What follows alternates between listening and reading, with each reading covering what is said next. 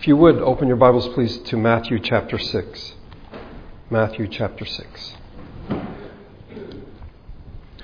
Today we'll be looking at verses 19 through 24.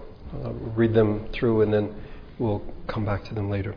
Do not store up for yourselves treasures on earth, where moth and rust destroy, and where thieves break in and steal. But store up for yourselves treasures in heaven, where moth and rust do not destroy, and where thieves do not break in and steal. For where your treasure is, there your heart will be also. The eye is the lamp of the body. If your eyes are good, your whole body will be full of light. But if your eyes are bad, your whole body will be full of darkness.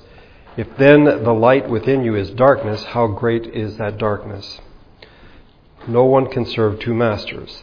Either he will hate the one and love the other, or he will be devoted to the one and despise the other. You cannot serve both God and money. There have been times when teaching in university when I've given an assignment, a reading assignment, and we come together and I want to discuss the readings, have them break up into groups, and I will oftentimes say, the reading that you've done, I want you to summarize it in one word. Okay? Not a sentence, not a paragraph, but one word. It's more difficult than you might imagine. But if I were to ask you, how would you summarize the first 18 verses of chapter 6? We've been looking at them. They talk about giving to those in need, about prayer and fasting. What would that one word be? Some might suggest piety, because these are acts of piety that the Jews practiced. Another might say show, as in don't do it for show. Some might say hypocrites, as in don't be like the hypocrites. It's a bit of a stretch because there are also the pagans that are involved. I think if I were to summarize the first 18 verses into one word, it would be audience. Audience. In teaching his followers about giving to those in need and praying and fasting, Jesus focuses on who is their audience. See, the hypocrites do it to be seen. Okay? We're not to be like the hypocrites. That's not our audience. We do these things for our Father. And He sees even what is done in secret, and He will reward us. If you look at verse number 18, the last verse of the section, so that it will not be obvious to men that you are fasting, but only to your Father who is unseen. And your Father who sees what is done in secret will reward you. So why are you doing what you're doing? Who is your audience? And Jesus, even in teaching us the Lord's Prayer, tells us about who our audience is. Our Father in heaven who has a holy name, who has a kingdom, whose will is being done, who gives us our daily bread, who does not lead us into temptation. This is the one for whom we are doing these things. He is our audience. Today we come to the second half of Matthew chapter 6. And it divides easily into four sections. We're looking at the first one today. Actually the first three. Not storing up treasure on earth, being generous, serving God, not money. And then, the Lord willing, we will look at not being anxious. Anxiety is a problem, not being anxious about food and clothing, basic things that we need. In each of these sections, Jesus presents us with two alternatives. So either you do this or that. So, treasure on earth or treasure in heaven. Light in your body through the eye or darkness. Who is your master, God or money?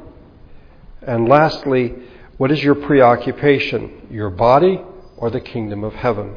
We will look at this as we go along. I haven't decided yet if we're going to go on to chapter 7, but if we do go on to chapter 7, it's fascinating that what we find in the second half of chapter 6 matches the first part of chapter 7. Almost idea for idea, at least in the structure. And we will see that, the Lord willing, if we get there. The first part that we're looking at deals with treasure. And in chapter 7, it deals with your neighbor. These are not as far apart as we might think. How should I do, or what should I do with treasure, and how should I treat my neighbor? In the first three verses here today, in 19, 20, and 21, we have a warning against the wrong way. We have a prescription for the right way. This is how you're supposed to do it. And then in verse number 21, we have the principle stated. So let's look at the warning. Verse 19, do not store up for yourselves treasures on earth, where moth and rust destroy, and where thieves break in and steal.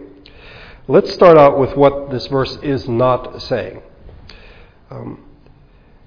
Jesus is not saying you shouldn't own anything. There is no ban on possessions here. In fact, if you think about it, 2 of the 10 commandments, do not steal and do not covet, assume or presuppose possession. If I steal from someone, that means it belongs to that person. They have the right to possess it. I don't have the right to possess it when I steal it. And the same thing with coveting. If my neighbor has something and I want it, well, it actually belongs to my neighbor. And God doesn't say my neighbor is wrong for having that. He's saying I'm wrong for coveting what in fact is not mine. So there is no ban on owning things in what Jesus says here in verse 19. Secondly, Jesus is not opposed to the expression saving for a rainy day. The ant is praised in Proverbs chapter 6 for making provisions for the winter. Let me read to you. Go to the ant, you sluggard, consider his ways and be wise. It has no commander, no overseer or ruler, yet it stores its provisions in summer and gathers its food at harvest. In other words, there's nothing wrong with saving. There's nothing wrong with putting something aside for a future eventuality. The believer who makes no provision for his family is worse than an unbeliever, we are told in 1 Timothy chapter 5. The third thing that this is not saying is that we cannot enjoy what God in fact has provided for us. In Ecclesiastes, the teacher says, then I realize that it is good and proper for man to eat and drink, and to find satisfaction in his toilsome labor under the sun during the few days God has given him, for this is his lot. Moreover, when God gives any man wealth and possessions and enables him to enjoy them, to accept his lot and be happy in his work, this is a gift from God. So Jesus is not saying it is wrong even to be wealthy or to have possessions or to enjoy them. It is not wrong to save for future eventualities. This is not what Jesus is saying. You will notice that the word treasure here is not goods in general. Okay, it speaks of, I think, something much more specific. It isn't your daily bread, if you wish, but it is a treasure. And the verb that is used, to store up, actually means to treasure. So what Jesus is saying is, do not treasure treasure. Okay, that something is seen as special to you and you treat it that way, and in many ways it becomes all-encompassing. It becomes the reason that you live. It's why you get up in the morning. The point here is not possession, but accumulation. Jesus is not opposed to possessing things, but it is in the accumulating of things, the selfish accumulation of things, where we do it for ourselves and ourselves only. You'll notice it says, do not store up for yourselves. The issue becomes selfishness. That is, you accumulate things as if, first of all, you're going to live forever, or at least for a long, long time. Or secondly, your goods will be here forever, if not for a long, long time. Well, the first one, we know better. We know we're not going to live forever. We know that our lives here on earth are not endless. And so I think in many ways that's why Jesus doesn't deal with that. It's the second thing. It is the second thing. Earthly goods will not last. There are at least 3 enemies to earthly possessions: moth, rust, thieves. Moth speaks of nature. That's simply the wearing away that happens. You can have a fine suit or article of clothing, and moths will come in and eat it, and then it's destroyed. Then there is rust. Moth, I think, represents nature. Rust represents time and history. Just as time goes on, things begin to wear, the wear and tear of time. And then thirdly, you have thieves. These are our fellow human beings who will take what you have either before you die or after you die. But they will take what you have. A sensible person will recognize that what we have is very temporary. The teacher in Ecclesiastes used the word vanity, which I think maybe points us in the wrong way.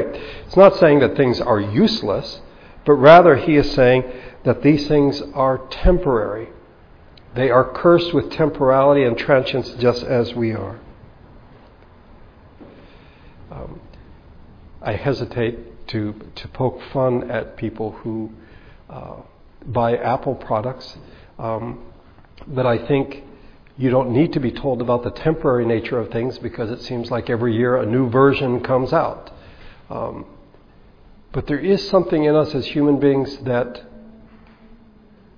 we know better, but we think we're just going to live forever.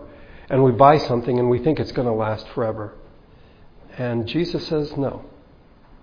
This is not how you're to live. You are not to treasure. Okay? Now, having told us the wrong way, he's warned us against the wrong way, Jesus in verse number 20 tells us the right way. But store up for yourselves treasures in heaven, where moth and rust do not destroy and where thieves do not break in and steal. Jesus states positively the things he said negatively in the previous verse. So don't store up things, treasures here on earth. You are to store them up in heaven. Here on earth, moth, rust, thieves. In heaven, in the kingdom of heaven, there are no moths, if you wish, rust, or thieves to break in and steal. The Christian faith stands apart in this regard. It is said that the Buddha, when he came to understand the temporary nature of the world, the material world, decided that the answer was to get rid of all desire. That if in fact you desired things, then that was what was holding you to this world. And the way to transcend it in a way is to say, get rid of all desire. Jesus doesn't say this. Jesus does not tell us to get rid of desire. Rather, he redirects it. There is to be something that is precious to us. There is to be something that is treasure to us. It's just not to be here on earth in this life. But there's something that transcends this life, that which is in heaven. He tells us that rather than being directed by our own human ambition and passion, we should in fact make it our goal to please our Father. Every person has a governing passion, an ambition, an investment, if you wish, somewhere. It's part of being human. I'm convinced, by the way, that ambition is a gift from God. Otherwise, we would just lay in bed and starve to death. We all have ambition to get up. If nothing else, we have to get food and maybe a place to stay. I mean, we all have ambition. The question is, which way is it directed? Is it directed at that which is temporary, or is it directed at that which is eternal? The question is, where or what is our treasure, our ambition? Or even better, if you remember the summary of the first 18 verses, who is our audience? For whom are we doing these things? Jesus does not get rid of desire. He does not get rid of ambition. He elevates it. It is right for us to have ambition. Okay? The issue is, what are we ambitious for? A Christian is to be ambitious and passionate, enterprising, zealous, but within the proper framework. And the framework is found in verse number 20. Your treasures in heaven. But what does this mean?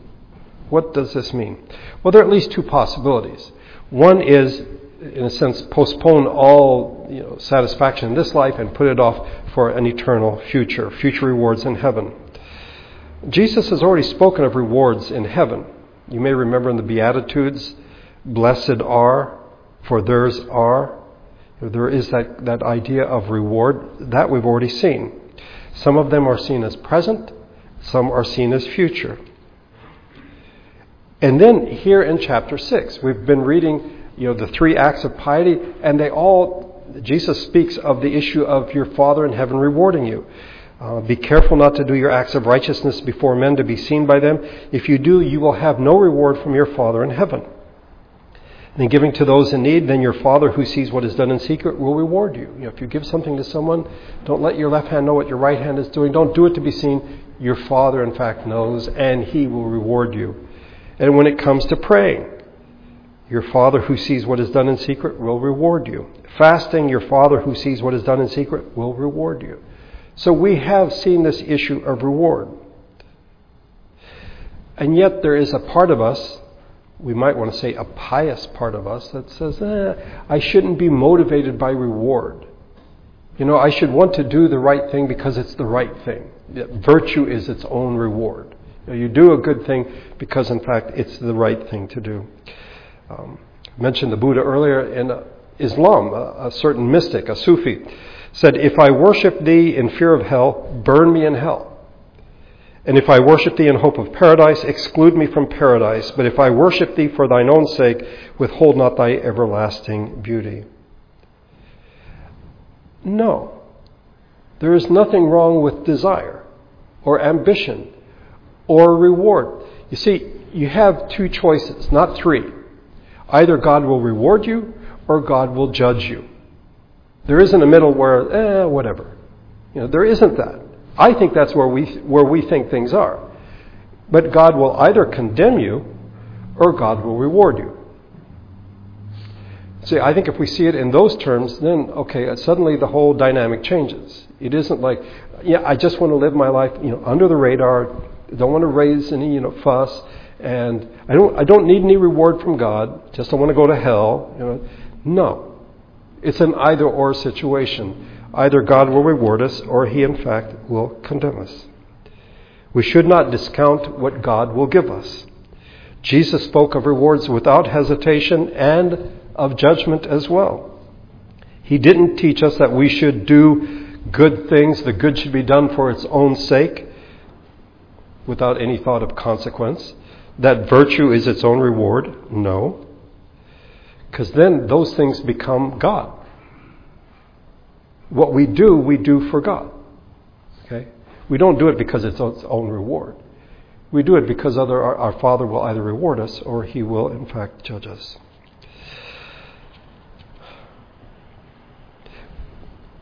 As pious as we might try to sound, the fact is we do things for reward. We either want to be noticed by others, or we want to congratulate ourselves, or we do it for God. We saw this in the 3 acts of piety. I said there were two possibilities. The second possibility it comes from the words in heaven, which we've seen already in this chapter. Your Father in heaven, and when we pray, our Father in heaven.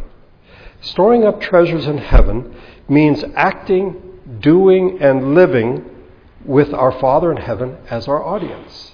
There it is again, the summary of the first 18 verses. He is our audience. This is why we do what we do. Jesus said of himself, I always do what pleases Him. That is His Father in heaven. So reward is not something that can be calculated, nor should we try. I come from a tradition in which oftentimes rewards were spoken of in terms of crowns or stars in your crowns or streets of gold, which I always wondered, if heaven has streets of gold, so what? It's not like there's a mall somewhere that you can spend it. I mean, we are not to calculate. The reality is the greatest reward that we could have, if we will recognize it, is to be in the presence of God Himself. To please Him and to hear Him say, well done, good and faithful servant. The reward is personal. It's not impersonal. It's not financial. It's not something that can be calculated. Whatever reward our Father gives us, by the way, will be because of His grace and not out of debt. It's like, well, you did a good job, so I guess I have to reward you. It is because of His grace. And that personal reward that we will have will be to be in the presence of God Himself. Which again, if you think about it, it's either or. Either in the presence of God or cast out of the presence of God. There's no middle like, well, I don't want to bother God and I don't want to go to hell, so I'll just sort of stay in the middle path. No. Either in the presence of God or cast out. By the way, in chapter 25, we have the parable of the talents. And the 2 servants who do well, part of the reward, not only is what they earn doubled, okay, They doubled it and then they're given more. The master says, come and share your master's happiness. What a reward. Verse number 21 is the principle. Okay? For where your treasure is, there your heart will be also. This is the key to the entire passage. Those things which are important to us will be the things that fill our hearts and give us a sense of purpose. Where your goal is, there your heart will be also. Goals and treasures determine our actions.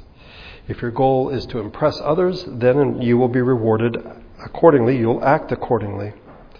One writer put it this way: the things we treasure actually govern our lives.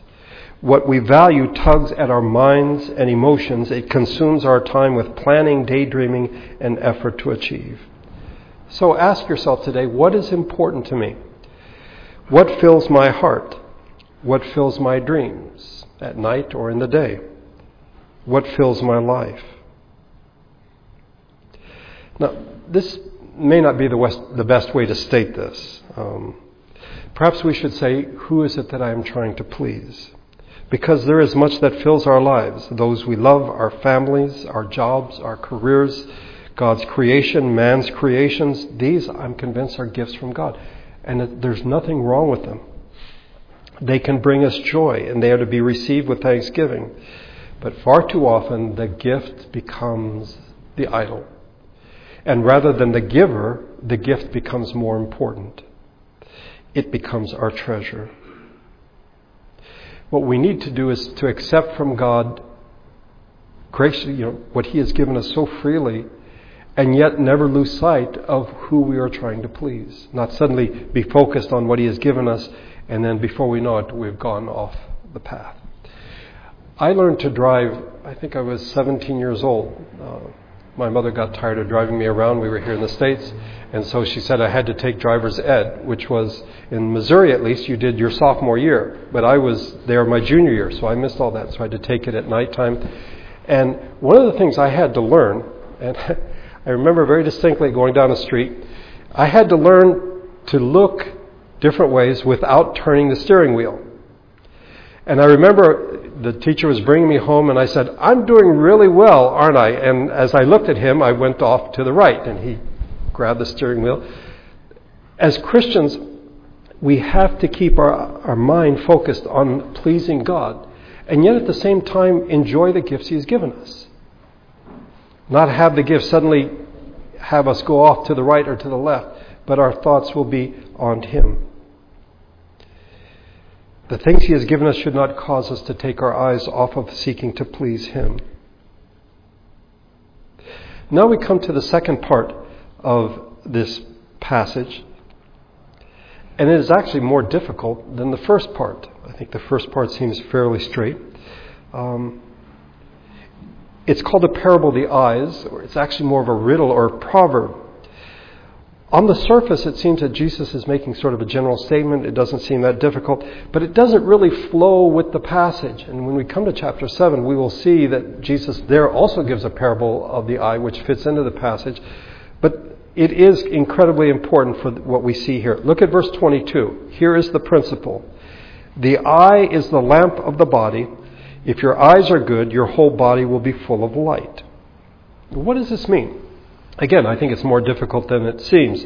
The problem is we tend to see this verse in light of what we know or what we understand. And particularly if your eyes are good, if you've got good eyesight, we would say if your eyesight is 20/20, then you're doing well. We view this scientifically. The light enters the body through the various parts of the eye. You have the lens, the retina, the cornea, the optic nerve, and then finally all the messages are received in the brain. And that's scientifically, but even proverbially, we say the eyes are the window to the soul. Jesus is not talking about this at all in the way that we might imagine. When we read, if your eyes are good, your whole light will be full of light, we think if you've got good eyesight, you will in fact be able to let the light come into your life. But He's not saying this. In the Old Testament, we find fascinatingly, and I think we might skip over it too easily, the eyes being referred to in a very metaphorical way. So, for example, when your eyes are dimmed, It doesn't mean you've got bad eyesight and you have to wear glasses as I do, but it means, in fact, that you are sorrowful. In Lamentations, near the end of the book, because of this our hearts are faint, because of these things our eyes grow dim. In Job, my eyes have grown dim with grief. My whole frame is but a shadow. Conversely, if your eyes are dim, this is sorrow. Your eyes being enlightened, in fact, speaks of joy. In Ezra, but now for a brief moment the Lord our God has been gracious in leaving us a remnant and giving us a firm place in his sanctuary. And so our God gives light to our eyes and a little relief in our bondage. It isn't, oh, now we've got better eyesight. It is, in fact, now we have a sense of joy.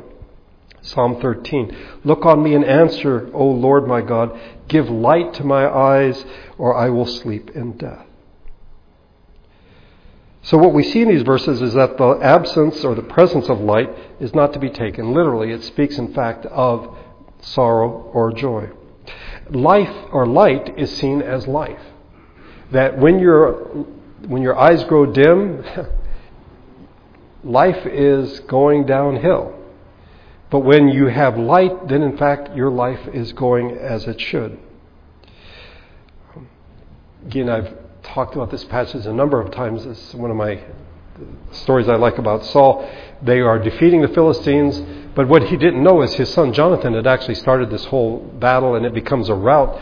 And Saul makes a command, no one is to eat before the sun goes down, and whoever does will be cursed and will be put to death. Well, Jonathan had been fighting long before everybody else joined in, and he was exhausted. And he saw honey. And so he took the end of his spear and got some honey out of the honeycomb and ate it. And we are told his eyes were brightened. And I don't know if you've ever been weak with hunger, and then you eat something, it's like somebody turn on the light. It isn't that your eyesight got better. It is that you have been revived. So the idea of your eyes, we shouldn't take it so scientifically or literally that we think Jesus is speaking about having good eyesight. Jesus is not saying that the eye is the window to the soul. Rather, the eye is the light of the soul, if you wish. See, we think of the eye as the window through which light comes. Jesus isn't saying that. He's saying the eye is the light itself, which is quite different. Jesus speaks this as a proverb, almost a riddle. It's not new. I think his listeners, they got what he was saying at this point. I think they got a bit nervous as he kept going on, because physically, yes, we know this is true. Ethically, now we're a little bit nervous. The application to verse number 22 is found in the next two verses. And there are three if statements, if you wish. If your eyes are good, your whole body will be full of light. I think most of the listeners, when Jesus spoke this, would have shook their head, said yes. If there had been any Baptists in the crowd, they would have said amen. Yeah, that's great. We agree with that. No problem with this whatsoever. It's almost, I keep imagining this guy when Jesus preached the Sermon on the Mount, nudging his buddy like, this is good stuff. And then when we come here, like, yeah. But then the second if statement, suddenly people are dropped in their tracks. But if your eyes are bad, your whole body will be full of darkness. If you have any Jewish friends, or maybe in your reading, you might have come across the concept of the evil eye. The evil eye. It's something that's part of Jewish superstition today. But in the Bible it is very specific. To have an evil eye is to be selfish. Now if you have the NIV, which that's what we use here, you'll lose that because all the references in the Old Testament in particular that speak of having an evil eye, the NIV will say you're stingy. Okay? So, a stingy man is eager to get rich and is unaware that poverty awaits him. The King James has, he that hath an evil eye hasteth to be rich. In Matthew chapter 20, the parable of the vineyard, Don't I have the right to do what I want with my own money? Or are you envious because I am generous? In the King James, is it not lawful for me to do what I will with my own? Is thine eye evil because I am good? You see, Jesus starts with something that everyone could agree with. Just as in the Beatitudes, he started out with blessed. And people are like, yes, this is going to be good stuff. Blessed, yeah, the eye full of light, this is good stuff. And then the trap is sprung. The evil eye, selfishness and stinginess. I think we hear a lot of coughing and clearing of the throats at this point because they are caught, and so are we. Here we are thinking about eyes and light, and suddenly the eyes are not so bright. The issue is not what we thought. It's about our own selfishness. Because yes, we might say, yes, I'm storing up treasure in heaven, not here on earth. But the reality is we might in fact be selfish. The third if statement is, if then the light within you is darkness, how great is that darkness? If instead of our eyes being lamps, they are evil, then we are truly in deep darkness. Why are we selfish? Because we're human, because we're sinners. Specifically in this text, because where your treasure is, that's where your heart will be also. And your treasure usually doesn't include other people, unless it's getting stuff from them. It's all about you and what you're going to get. Because we are storing up treasure here on earth, we act as though things will last. And we will be around to enjoy them. We don't want people touching our stuff. We don't want people taking our stuff. Mine, mine, mine. And it is, I think, we also mess up here because we serve the wrong master. This is verse number 24. No one can serve two masters. Either he will hate the one and love the other, or he will be devoted to the one and despise the other. You cannot serve both God and money. The NIV's choice of money here, I think, is unfortunate. Mammon is the word in Aramaic, which is what Jesus was speaking when he preached this sermon. It refers to something that you put your confidence in, if you wish, treasure. It is something that you serve and not just money. Just a side note, by the way, you will either love the one and hate the other, or love this one and hate the other. And for us, we're just really uncomfortable with the word hate. You'll notice on Facebook, it doesn't have love and hate, it has like. I think we're much more comfortable with that middle, yeah, I don't feel too positively about it, but not too negatively. And in Scripture, it's love or hate. That's it. In the same way, it's treasure here on earth or treasure in heaven. It's one or the other. Either God, in fact, will reward you or he will condemn you. Either you will love or you will hate. There really isn't a third option. We would like it if there were a third option. I think we live as though there's a third option, but in fact there is not. We cannot serve mammon. It's a form of idolatry, and it's just as illogical as idolatry. I mean, stop and think a minute. If you make an idol, how can you then worship it and say, you are my God, if you made it? Or if you bought one, somebody else made it, how can that be? In the same way, the thing that you have as your ambition suddenly becomes your God, becomes the thing that you love, the reason that you live. If you put your confidence in something and you're always adding to it, how great can that thing be? If you can make it greater, then how great is it in the first place? What is it that we put our confidence in? I can give any number of examples, but I'll just give one, and that's reputation. I think we all want to have a good reputation. I don't think that's that's an issue. The issue, though, is that we may spend a lifetime trying to have a good reputation, and we don't want anything that will diminish or tarnish that reputation. I remember, I don't know why, but very distinctly when I was in 8th grade, I went to a private school, and so semestral exams, we all had them. They were all 2 hours long. And the one in English class, we had a question, and one of the questions was, explain what this means. Reputation is like a china cup. And the implication is if your reputation is cracked or destroyed, it can never be repaired.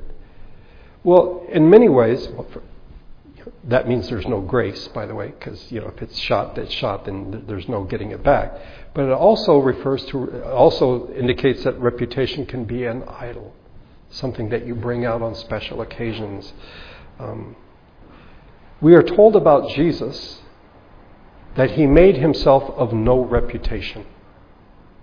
He's perfect. He is God. But he made himself of no reputation. He ate with sinners. He spoke with sinners. He touched lepers. He was called names by his enemies. But he didn't come to make a reputation. That wasn't his ambition. His ambition was to do the will of the Father. He was single-minded. And we should be as well. He was single-minded, and we should be. Treasure in heaven, not on earth. One master, not God, or God, not mammon. If we choose wrongly, then we are in darkness. And what's really sad is we don't even realize that we are in darkness. Paul wrote to Timothy, people who want to get rich fall into temptation and a trap and into many foolish and harmful desires that plunge men into ruin and destruction.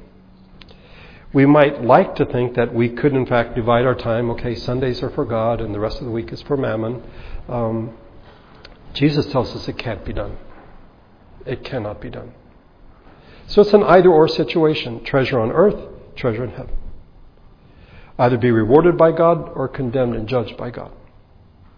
Either we will serve God or we will serve mammon. We can't do both. We have to be single-minded. And that's what Jesus is telling us in this passage today. What would you say if I were to ask you at the end of the sermon, how would you summarize these verses into one word? Treasure, because that's one that keeps coming up again and again. But again, perhaps it is audience. Whom are we serving? A follower of Jesus wrote in his diary after being robbed, Lord, I thank you that I have never been robbed before. That although they took my money, they spared my life. That although they took everything, it wasn't very much. That it was I who was robbed, not I who robbed. Who is this man's master? Whom did he serve? Where was his treasure? But perhaps we should ask ourselves today, who is our master? Whom do we serve? Where is our treasure? Let's pray together.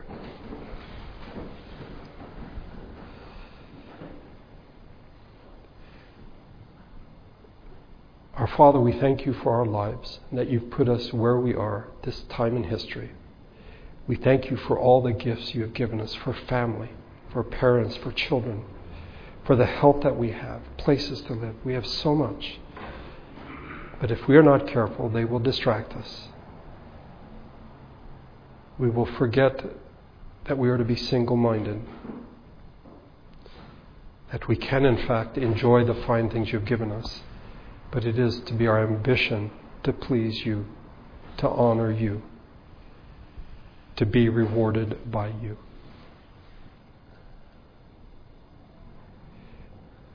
I think often we would prefer a middle path, one that does not require too much commitment one way or the other.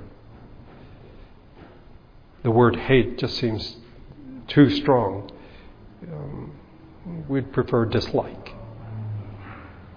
And perhaps even the word love seems too strong, and we'd prefer the word like. But we are either to love you, choose you, or choose the other. Choose something else to be our God, something else to give us purpose and meaning, something else to be the source of our ambition. I thank you for what Jesus says here in this part of the Sermon on the Mount.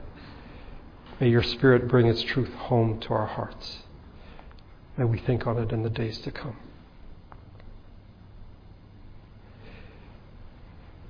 I thank you that you brought us together today to worship you, for the rain, for the sunshine, for all your gifts.